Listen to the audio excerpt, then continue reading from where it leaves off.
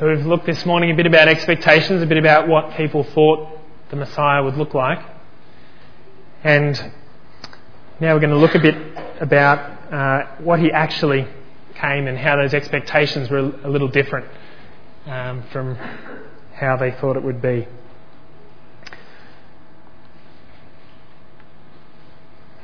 We've got the slides.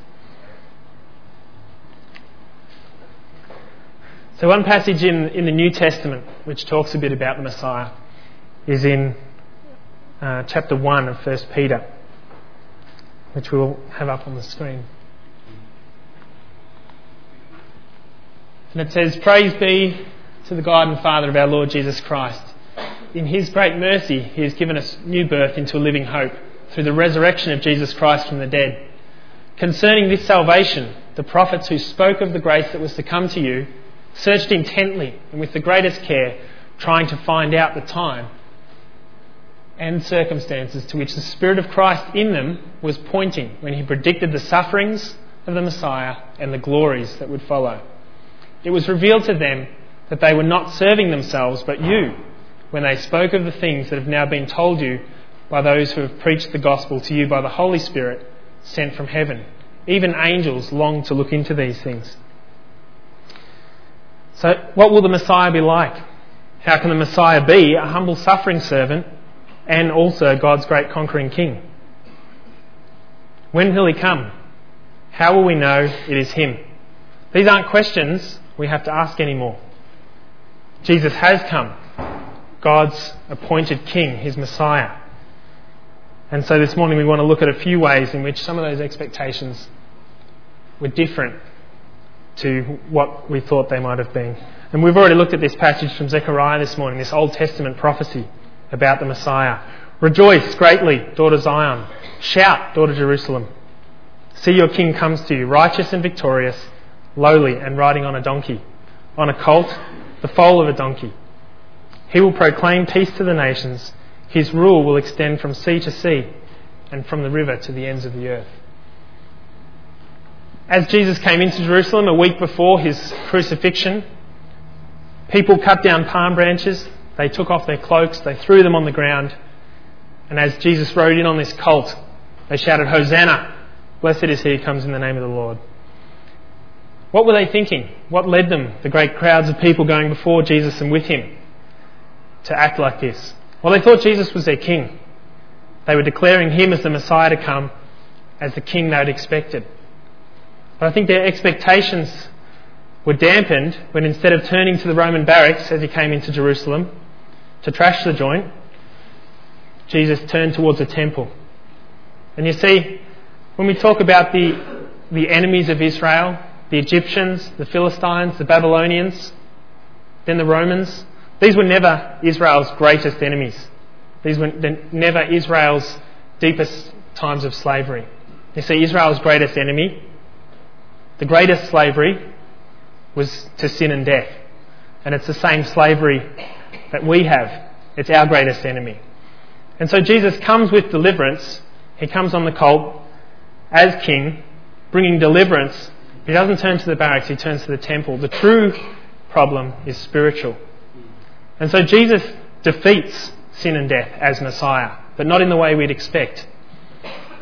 When he dies, Jesus deals with the penalty of sin that we deserved. When he rises from the dead, Jesus deals with the power of sin. He enables us to live a new life, not governed by the power of sin over our lives. And when Jesus comes in his second coming as Messiah, he'll deal with the presence of sin, the very presence, so that we will have no experience at all of sin anymore. So Jesus came to save is the first area of his role as Messiah, but his deliverance looked different to what the expectations were.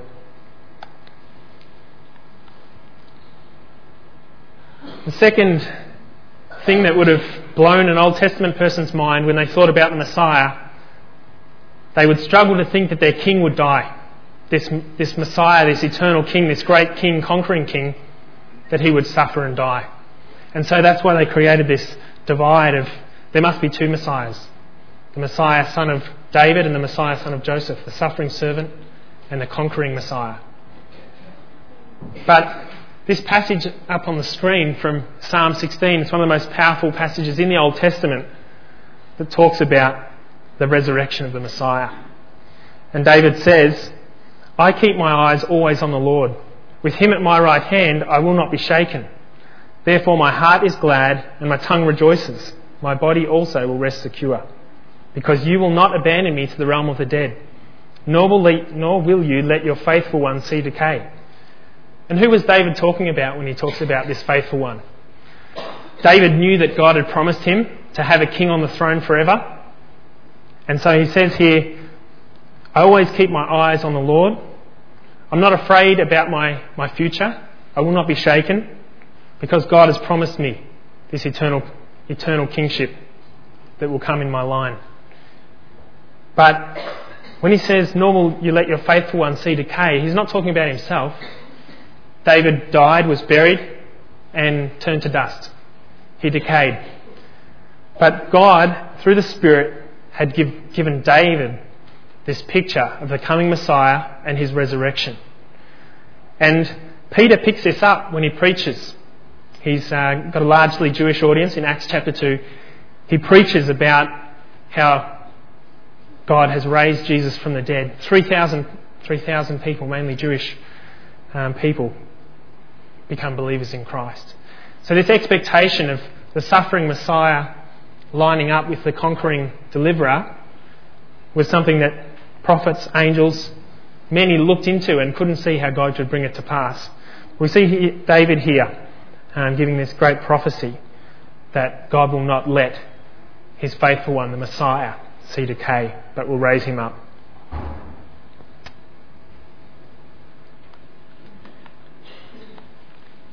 And finally this morning, if we look through the Old Testament prophecies, we don't have to be too diligent as a Bible student to see that there's just so many prophecies that haven't yet been fulfilled. So if Jesus was the Messiah, how come there's still things that haven't happened? How come the whole world hasn't recognised God as the true God, and all nations worshipped God? Why hasn't the true worship of God been established for the whole world? Well, Jesus will come again. The Messiah, not just coming once, but twice. And that's a great way that maybe the Old Testament expectation of Messiah, instead of two separate Messiahs, one Messiah in two comings.